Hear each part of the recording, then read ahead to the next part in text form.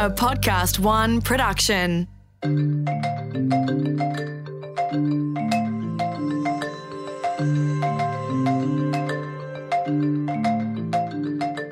Welcome to The Alternative Truth, a series where we debunk the myths and spin on health and well-being. Hi, my name's Mei-Ling Dory, a lifestyle-curious medical doctor, public health expert and strategist. One thing I've learned is that what we think is right when it comes to health often isn't. So I've set out to talk with some of the world's most esteemed medical experts and frontline well-being innovators to find out the alternative truth.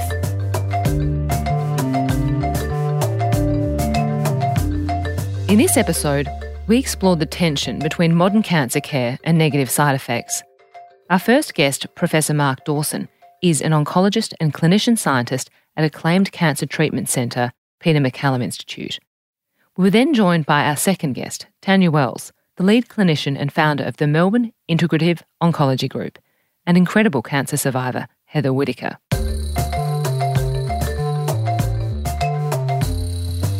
Professor Mark Dawson is the head of the Translational Haematology Program, group leader of Cancer Epigenetics Laboratory and consultant haematologist. Widely published, an awarded researcher, passionate educator and public voice, Professor Mark Dawson is one of Australia's leading lights when it comes to cancer care. So we're here today to unpack a contentious topic, something that's often the subject of dinner party chat or phone calls between friends, the sticky, sometimes tricky subject of whether or not modern cancer therapy is toxic. But before we dive in, I thought I'd turn to you, Mark, and ask you a bit about your journey to becoming a haematologist and a clinician scientist. What made you decide to go into this area? My interest in cancer probably arose initially during my training as a medical student. As you well know, we get rotated out to various country places as medical students, and during that time I met a number of very inspirational cancer doctors out there and felt that they really strived very hard to bring equity to cancer care, both between the rural and urban setting. And I also really enjoyed working with cancer patients, but probably the time I realised that I wanted to be a haematologist was when I was doing my intensive care rotation. Haematology patients are invariably the sickest patients in the hospital. By and large, they get a cancer that is not driven by something that they've done to themselves, such as smoking or alcohol. Most hematological malignancies really arise through bad luck, or reasons that we don't really understand at the moment.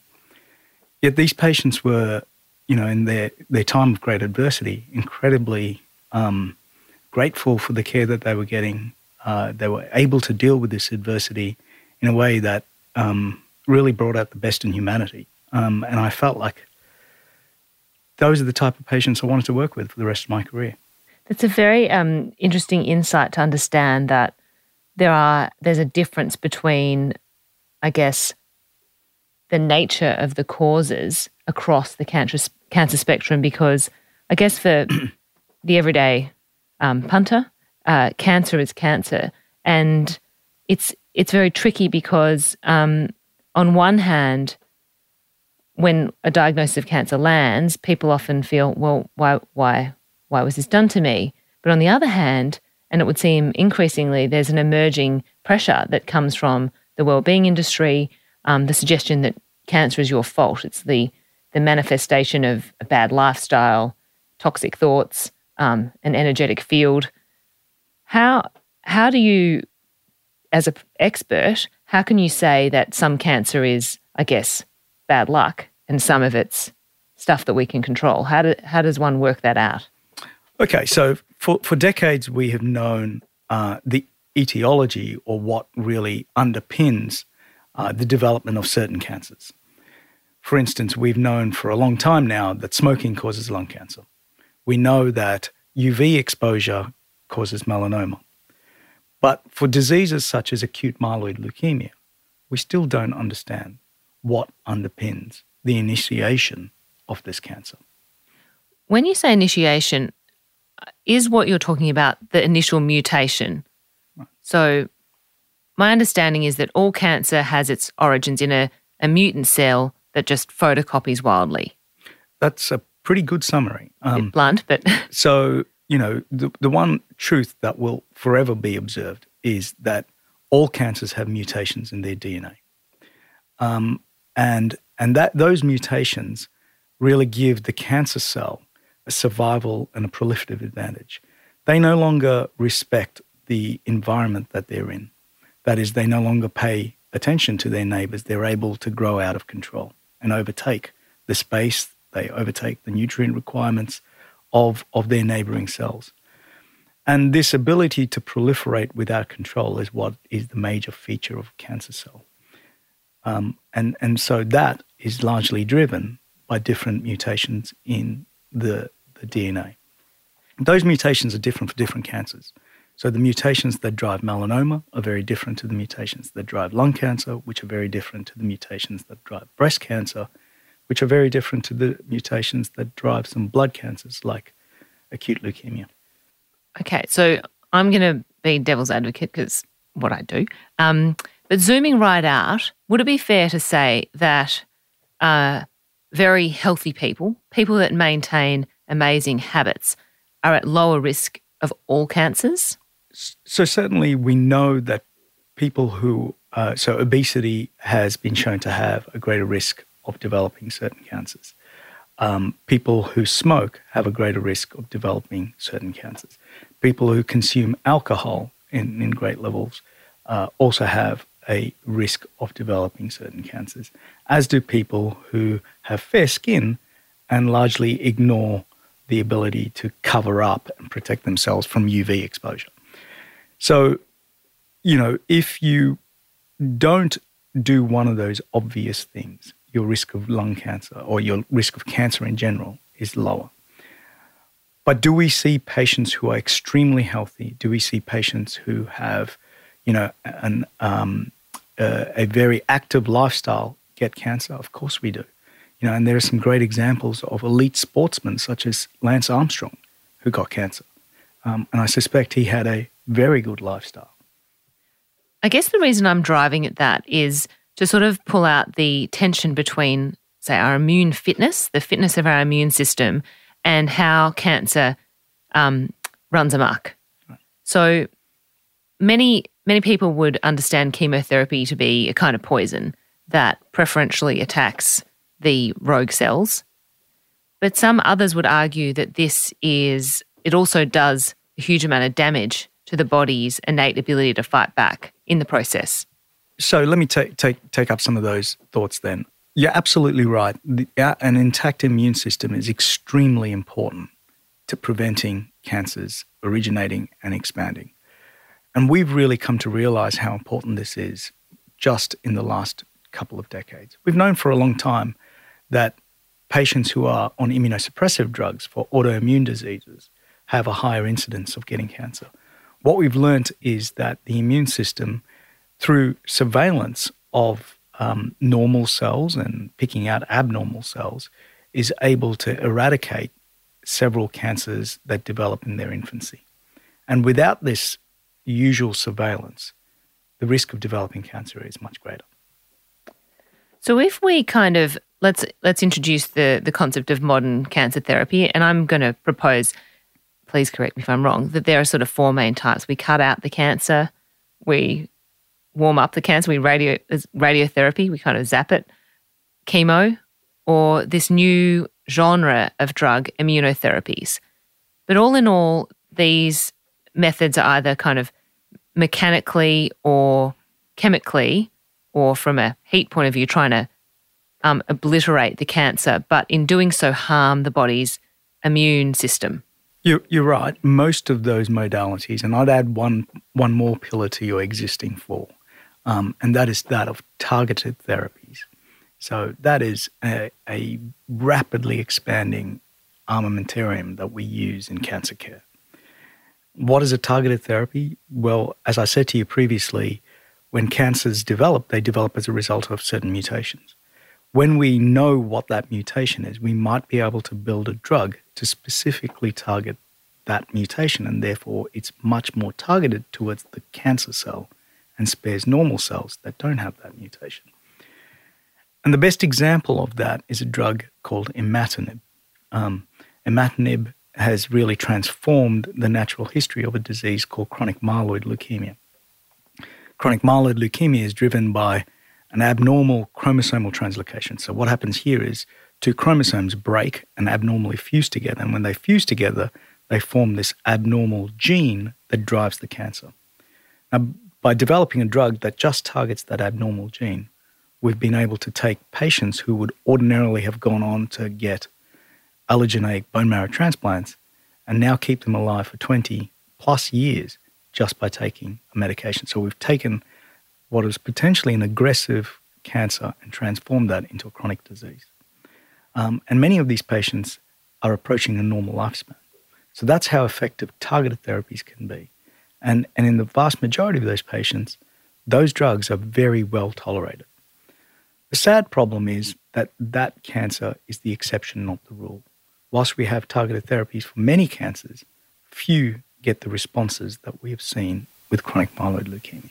That is a very, inspiring and hopeful, green shoot emerging from cancer care.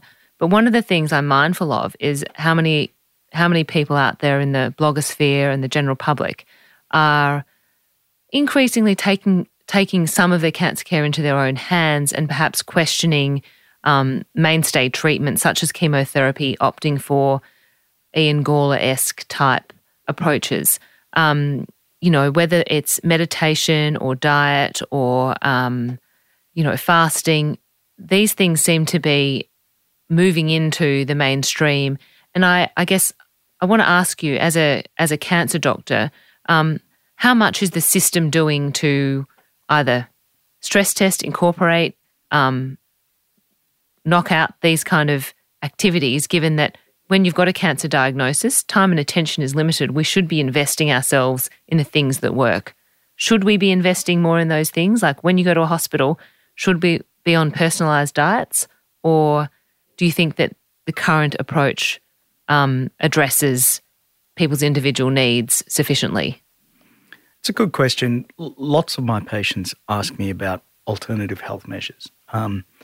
And they're not to be fully dismissed because the principles that underpin them are important. If we take meditation, for instance, taking time to look after oneself is really very important. Similarly, the various diets that have been proposed to alter the natural history of cancer, well, I think the principle there is a good, healthy diet is what's important. What worries me is that we in the community have a number of people who take advantage of the desperate situation that many of our patients find themselves in. And it is there where I get both upset and angry. Because if there was a treatment that really did transform the natural history of a disease, we would be giving it to that patient. There is no conspiracy driven by government or pharmaceutical industries, etc., that are preventing us as cancer doctors from giving patients the best available care. That's what we've all strived to do. So it worries me when patients pay $1,000 for a litre of carrot juice because somebody told them that this is going to cure their cancer. The evidence for things like this simply just doesn't exist. And when it does, we will incorporate it into how we treat all our patients with the various cancers that we treat. I'm going to be a bit cheeky here and say that the coffee enema carrot farmers of Australia probably aren't going to fund a study, and they are to an extent relying on celebrity to sell these things. But it would seem that people are still very much engaging with these things out of a sense of, is it curiosity or desperation? I mean, we only need to look how far Belle Gibson's net was cast to see the hunger for more holistic care. Do you feel that there is enough funding going towards creating that evidence? I mean, there's been lots of studies done, both investigator-initiated studies that are not sponsored by large pharmaceutical companies, that have investigated the importance of supplemental vitamins or nutrients, for instance, there are a number of ongoing studies right now across the globe looking at whether high-dose vitamin C can change the natural history of cancer, partly because there is some experimental evidence to suggest that this might be the case.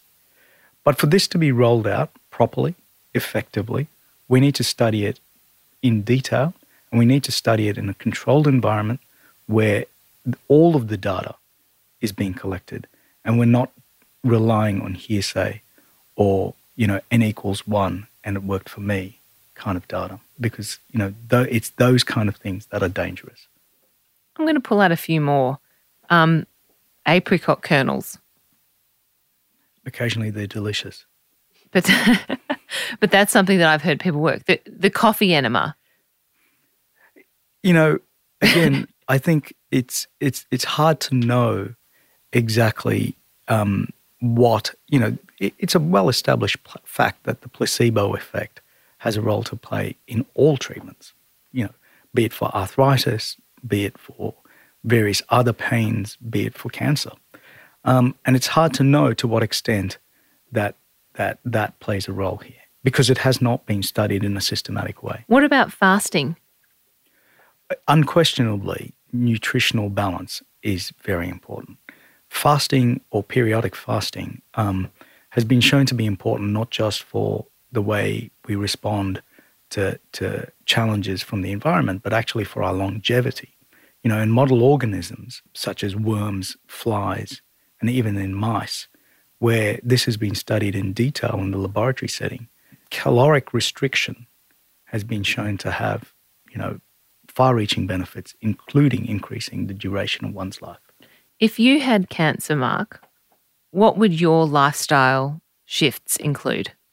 I would maintain the same lifestyle I have now, which is a balanced diet where I exercise, and I would put my trust in what is evidence-based care, which is what we practice. Professor Mark Dawson, thank you so much for joining us today on The Alternative Truth. Thank you.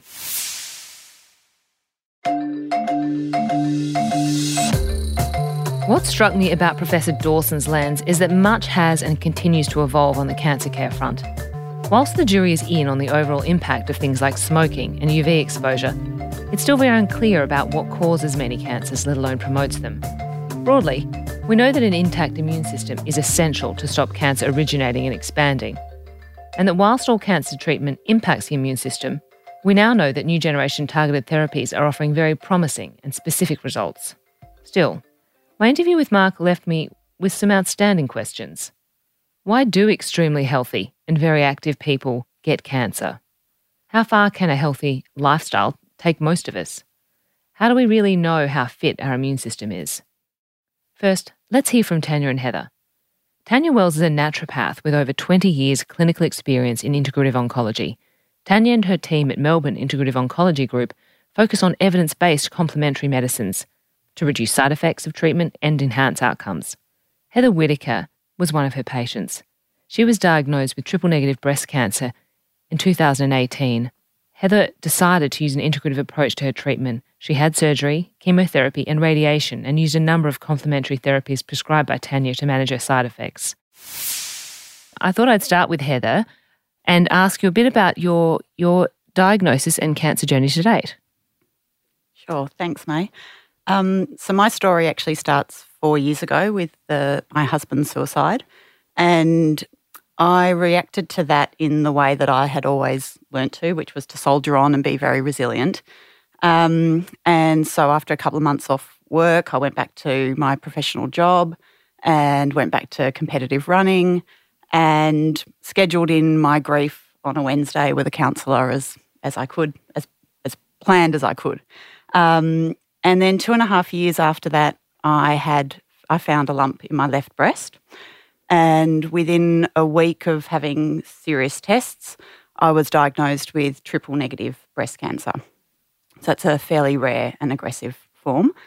And I guess the kind of catalyst for my holistic journey started when, about 2 days after diagnosis, I went to a book launch at a local cafe, and I was sitting on the floor cross-legged, It's the first time I'd sat in a meditation pose before, and I had a moon boot on because I had a stress fracture from running, and I was feeling really sore and tender and from all the tests and fairly disconnected from my environment.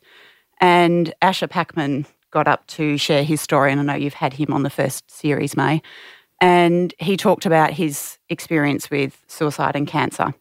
And when I looked up and saw him talk about that experience, I could really relate to it. And it was really the catalyst for me to start a holistic journey and to think about trying to broaden my perspective of resilience from not just mental and physical resilience, but to also thinking about emotional and spiritual resilience.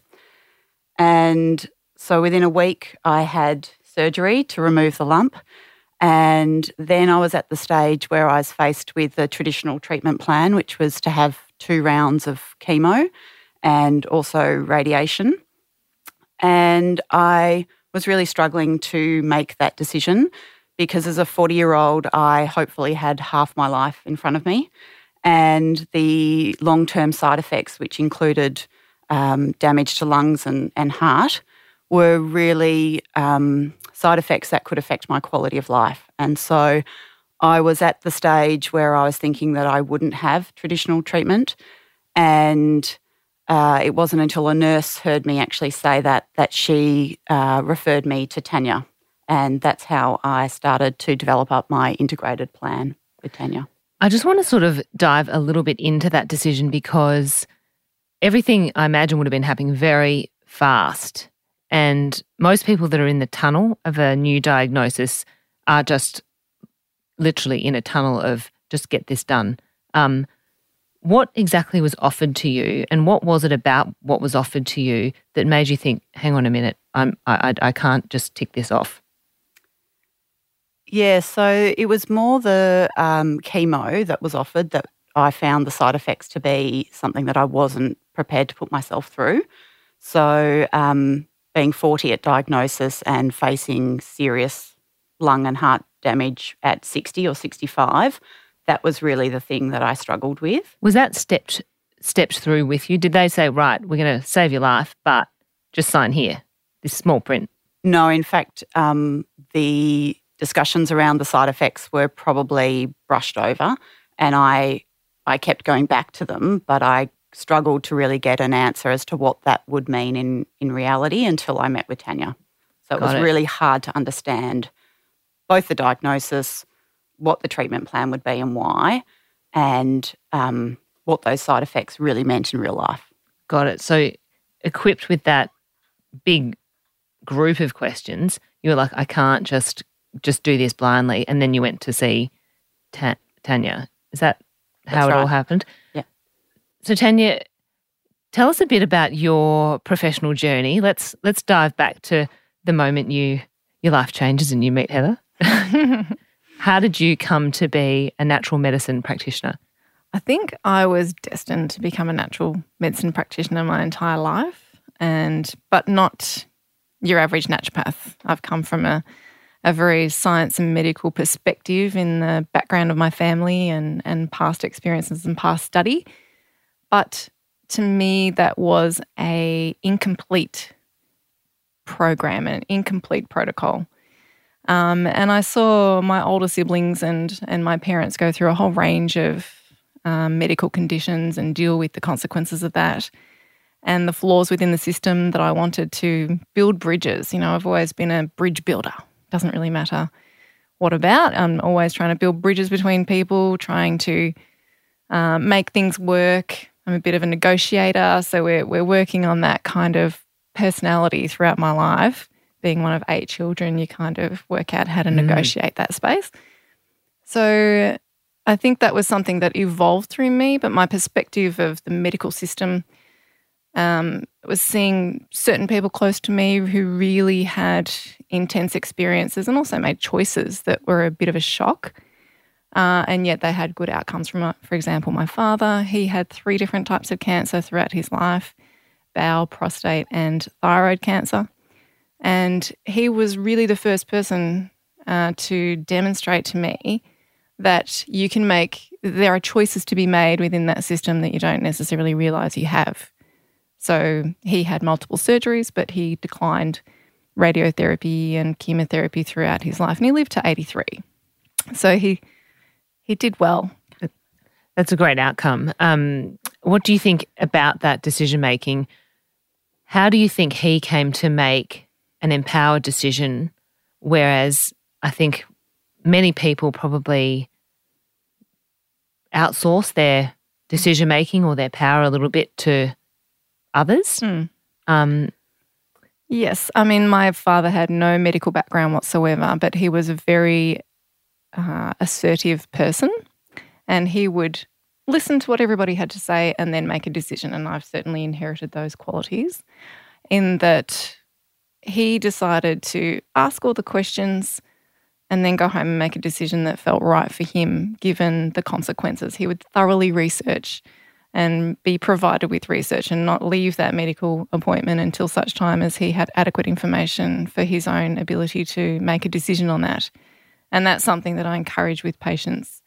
But I guess that's something that's a advocacy side of my role that is something that's very important to me from that young age of sort of seeing that happen and really advocating for the patient because they're in that vulnerable position in a space in which they don't know how to navigate. You know, I call it oncology world because it's such a different language. It's a different space. It's a different democracy. It's different on every level.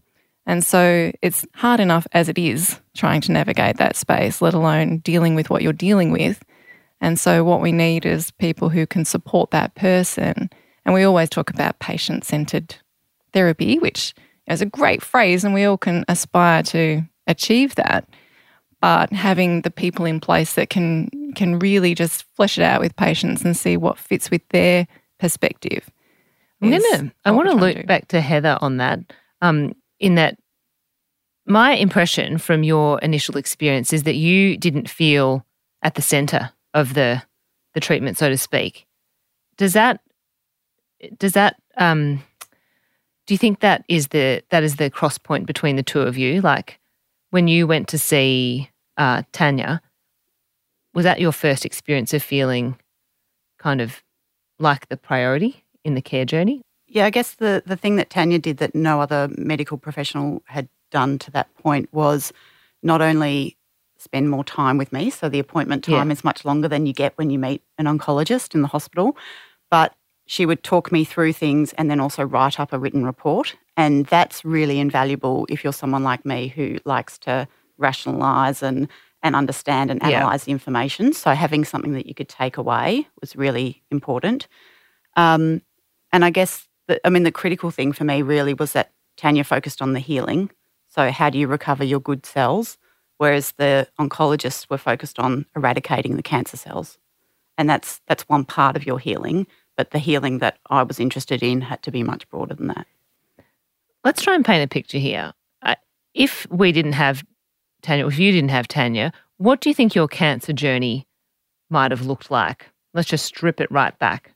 If you'd just not met that nurse, not found Tanya, like you'd gone for the 101 type treatment. Well, yeah, I guess that was the critical decision that I was struggling with. So I might not have had treatment. I might have taken my chances. I had because of the side effects that you pulled out of the fine print and you thought, hang on a minute, I can't live with this. So I had an 80% chance of surviving with no treatment, but a 20% chance of dying. Okay. And with treatment, that reduced to 10%. So they halved my chance of dying. But I still had 80% chance of survivorship without it. Got it. So I could have focused on that, or I could have focused on the 20%. And, of course, we have a natural bias towards the negative statistics. Got it. Well, you would have known that as an intellectual. I knew that. Yeah. So, look, I might have taken my chances. I don't know. It's really hard to say. I think I probably would have delayed decisions, and that probably is the critical thing when you're facing a fairly aggressive form of cancer. You need to make decisions quickly because I didn't have time. Yeah. So I think the inability to make a decision quickly would have ultimately been a decision. Got it. Because it would have affected my treatment. And so how did Tanya's input impact beyond empowering you to make a call. How did her decision or her practice impact the way in which you experienced treatment or what extra things you did? Like, what were the add-ons? Yeah, look, I mean, some really simple things, but having a really good food plan that focused on diet, so trying to reduce inflammatory foods, but also focusing on protein, which aids your recovery. So I had one round of chemo where I didn't focus on the food plan well enough, and I had an immediate side effects of really severe fatigue and nausea, and found myself probably for 2 days on the couch, crawling to the bathroom, not able to walk comfortably. Yeah, wow. And that was a direct relationship to the food that I'd eaten in the days prior to that. The hospital didn't say anything? The alternative advice that I was given on day one in chemo in the hospital was from a dietitian who told me just to focus on calories. So that was the difference in the advice. It was calories in. Like what sort of like 6 Snickers or? That's right. So there was no information that really gave me a food plan. It was just focus on calories. And whereas when I went to Tanya, I got a really detailed food plan about what foods to avoid that were inflammatory, what foods to include, how much. And that was really reassuring because that's not something I'm qualified in. I'm not a dietitian. So jumping to you, Tanya, when you put these food plans together, what's the strategic intention?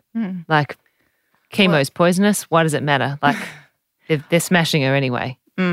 Well, they are smashing her. But what we want to do is tailor a plan. So, I mean, I have a very individualist approach. So I write a plan for each person that's different. There's some themes. So, for example, there's some foods that you would have pre and post surgery. There's a lot of research about immunonutrition and certain foods that can be of benefit in reducing risk of post-operative infections or enhancing the healing process, reducing scarring. That's something that can happen with specific functional foods. But when it comes to an integrative plan for a particular type of cancer, it depends on the type of cancer. So, for example, Heather had triple-negative breast cancer. It would be different if she had ER-positive breast cancer. There was estrogen receptor involvement. That has a different diet. So for her diet was mostly a whole food, Mediterranean-based, pesco-vegetarian diet. We were trying to limit foods that were not functionally effective during that time, so processed foods and anything rich in sugar and other foods that might affect her blood sugar levels and things like that. But then on top of that, we had to provide support for her, which was specific to her chemo. So she had the classic textbook treatment of 4 rounds of AC followed by 12... What's AC? We've got to break that down. 2 different drugs, adriamycin or doxorubicin and cyclophosphamide. And Heather actually had dose-dense chemotherapy, so she had more frequent doses of chemotherapy, and then she had more frequent higher doses of another drug called paclitaxel or Taxol. So if without your plan, like what is the average cancer patient eating? And what's the impact of that? Well, I guess there's more interest in diet as actually something that can have an impact on cancer and the cancer outcomes. But most of the patients that I talk to in clinic tell me that they're instructed to eat whatever they want or eat whatever they can. Of course, you're on another steroid called dexamethasone, which of course messes with your blood sugar, so that makes you crave carbohydrates. So most people want to eat, toast with Vegemite on it or white bread, white pasta, that kind of thing. And if that's all that you can really eat, fine. But we're trying to sort of enhance that function of the body so that you detoxify properly, so that you can recover, so that your energy is going to be as balanced as it can be. And we're also trying to focus on the side effects of the treatment. So there's certain side effects of each of those different types of chemotherapy that we look for research to try to minimise those side effects and maximise the outcomes. So I know, Heather, you've mentioned to me before you went over and above just supporting yourself nutritionally. It went down to the level of, say, your decisions around which support drugs you did and didn't take, like the steroids.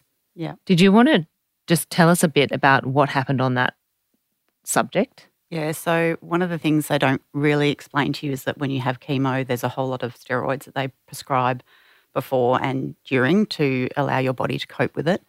And I I had quite severe reaction to the steroids in terms of loss of sleep in the first round, and was then had an impact on my mental health and increased anxiety levels. So one of the things I negotiated with one of my oncologists was to reduce the dose each time, which was effective for the first round of AC. When I went in for Taxol, I was prescribed with a large dose of steroids to take home the night before, and then also to take in the morning before I went into hospital. And I was very concerned that taking steroids the night before meant I wouldn't sleep and that my mental health would be really affected by that. So I contacted the oncologist and explained that I was concerned about my mental health and anxiety levels, and was told that I didn't need to take them, which I guess was just a bit of a concern for me, that there wasn't a clinical reason that I needed to take them, but they were just offered because they were part of the guidelines. It's a party bag of extra things. So again, if you don't ask the question, you don't know whether you need to take these things. And so I was glad that I'd asked the question, because I then had a low dose of steroids when I went into hospital the next day. And my mental health was much better because of that. Tanya, I want to ask you a bit about what happens with all of these additional therapies and approaches, like once someone gets to the end of the main tunnel of the intensive chemo, radio, surgery, which you had all of. How does a patient typically face their recovery from that point onwards? What happens? Well, I think you hit the nail on the head earlier when you said that most people are in a tunnel of treatment. So most people during their treatment process are just putting one foot in front of the other, just trying to get through it. And we've all got other pressures of family or children or whatever else is happening in our world that we're trying to manage as well. And so it's often at the end, and certainly Heather can elaborate on her experience there, where once you're starting to get discharged from the hospitals and people are going, oh, well, you're done. Yep, see you in a year for the next lot of imaging. Go back to your life. That's often when the patient is slapped in the face with the reality of what on earth has just happened over the last year. And that's when we step in again just to try to support their return to vitality, but also supporting the processing of that whole experience. How do you actually put that in perspective? How do you deal with the fact that you've irreversibly evolved through this process and everything changes in your world?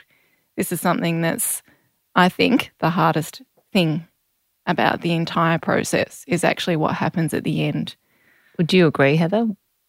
Yeah, absolutely. I mean, cancer for me wasn't a medical issue. It was about facing my own death. And so that's something that's very profound. And until you're faced with that, you really don't know how you're going to respond. So having someone like Tanya, who not only gave me a heads up that this is going to happen, I remember having the conversation with her where she said, okay, now you need to prepare for this sort of emotional slump. But I was then able to talk to my family and friends about that and give them a warning to sort of look out for me, which, allowed my support network to do their job. And it also meant that I was able to then explore other holistic options and really start to do the transformation and the recovery across a wide range of things. And it sounds like that's not something that the mainframe system talks about, mentions. So No. they're it's quite mechanical. That's right. So as Tanya said, you finish your treatment and you're told to prepare for a scan in 12 months, and that's your follow-up. I have 3 oncologists, so I'm lucky I get to see an oncologist every 3 months, but that's unusual because I chose to have 3 oncologists. If you just had one, you would probably have 6 monthly checkups. I feel like we could go on and talk for quite some time about this entire space and about each of your individual stories. And I want to thank Tanya, thank you for coming in and sharing your professional perspective, and Heather being so generous and sharing your story. If you want to find Tanya Wells, you can find her at Melbourne Integrative Oncology Group. And if you want to find Heather, you can ask Tanya. But thank you both very much for such a fascinating and in-depth dive into the first-hand experience of cancer. Thanks very much for having us. Listening to Tanya and Heather, I was both heartened but also taken aback by their experiences. Heather was an incredibly fit person when cancer struck, And I will admit, I am often left asking what the impact of major emotional trauma is on the genesis of cancer. I'd like to know how to find out. How might we measure the cellular stress of losing a partner or another life event? I was also reminded and unsettled about how sometimes the best intended protocols don't fit all. Heather's experience of being prescribed steroids being one case in point. Listening to Tanya, I was left wondering, how might we mainstream what she has to offer? Shouldn't all cancer sufferers be given access to great nutrition and personalised holistic care? This may be another episode. For now, thank you for joining us on The Alternative Truth. Alternative Truth is recorded in the studios of Podcast One Australia. The executive producer is Grant Tothill. The producer is Sarah Greenberg. Audio producer, Darcy Thompson. For more episodes, head to podcastone.com.au.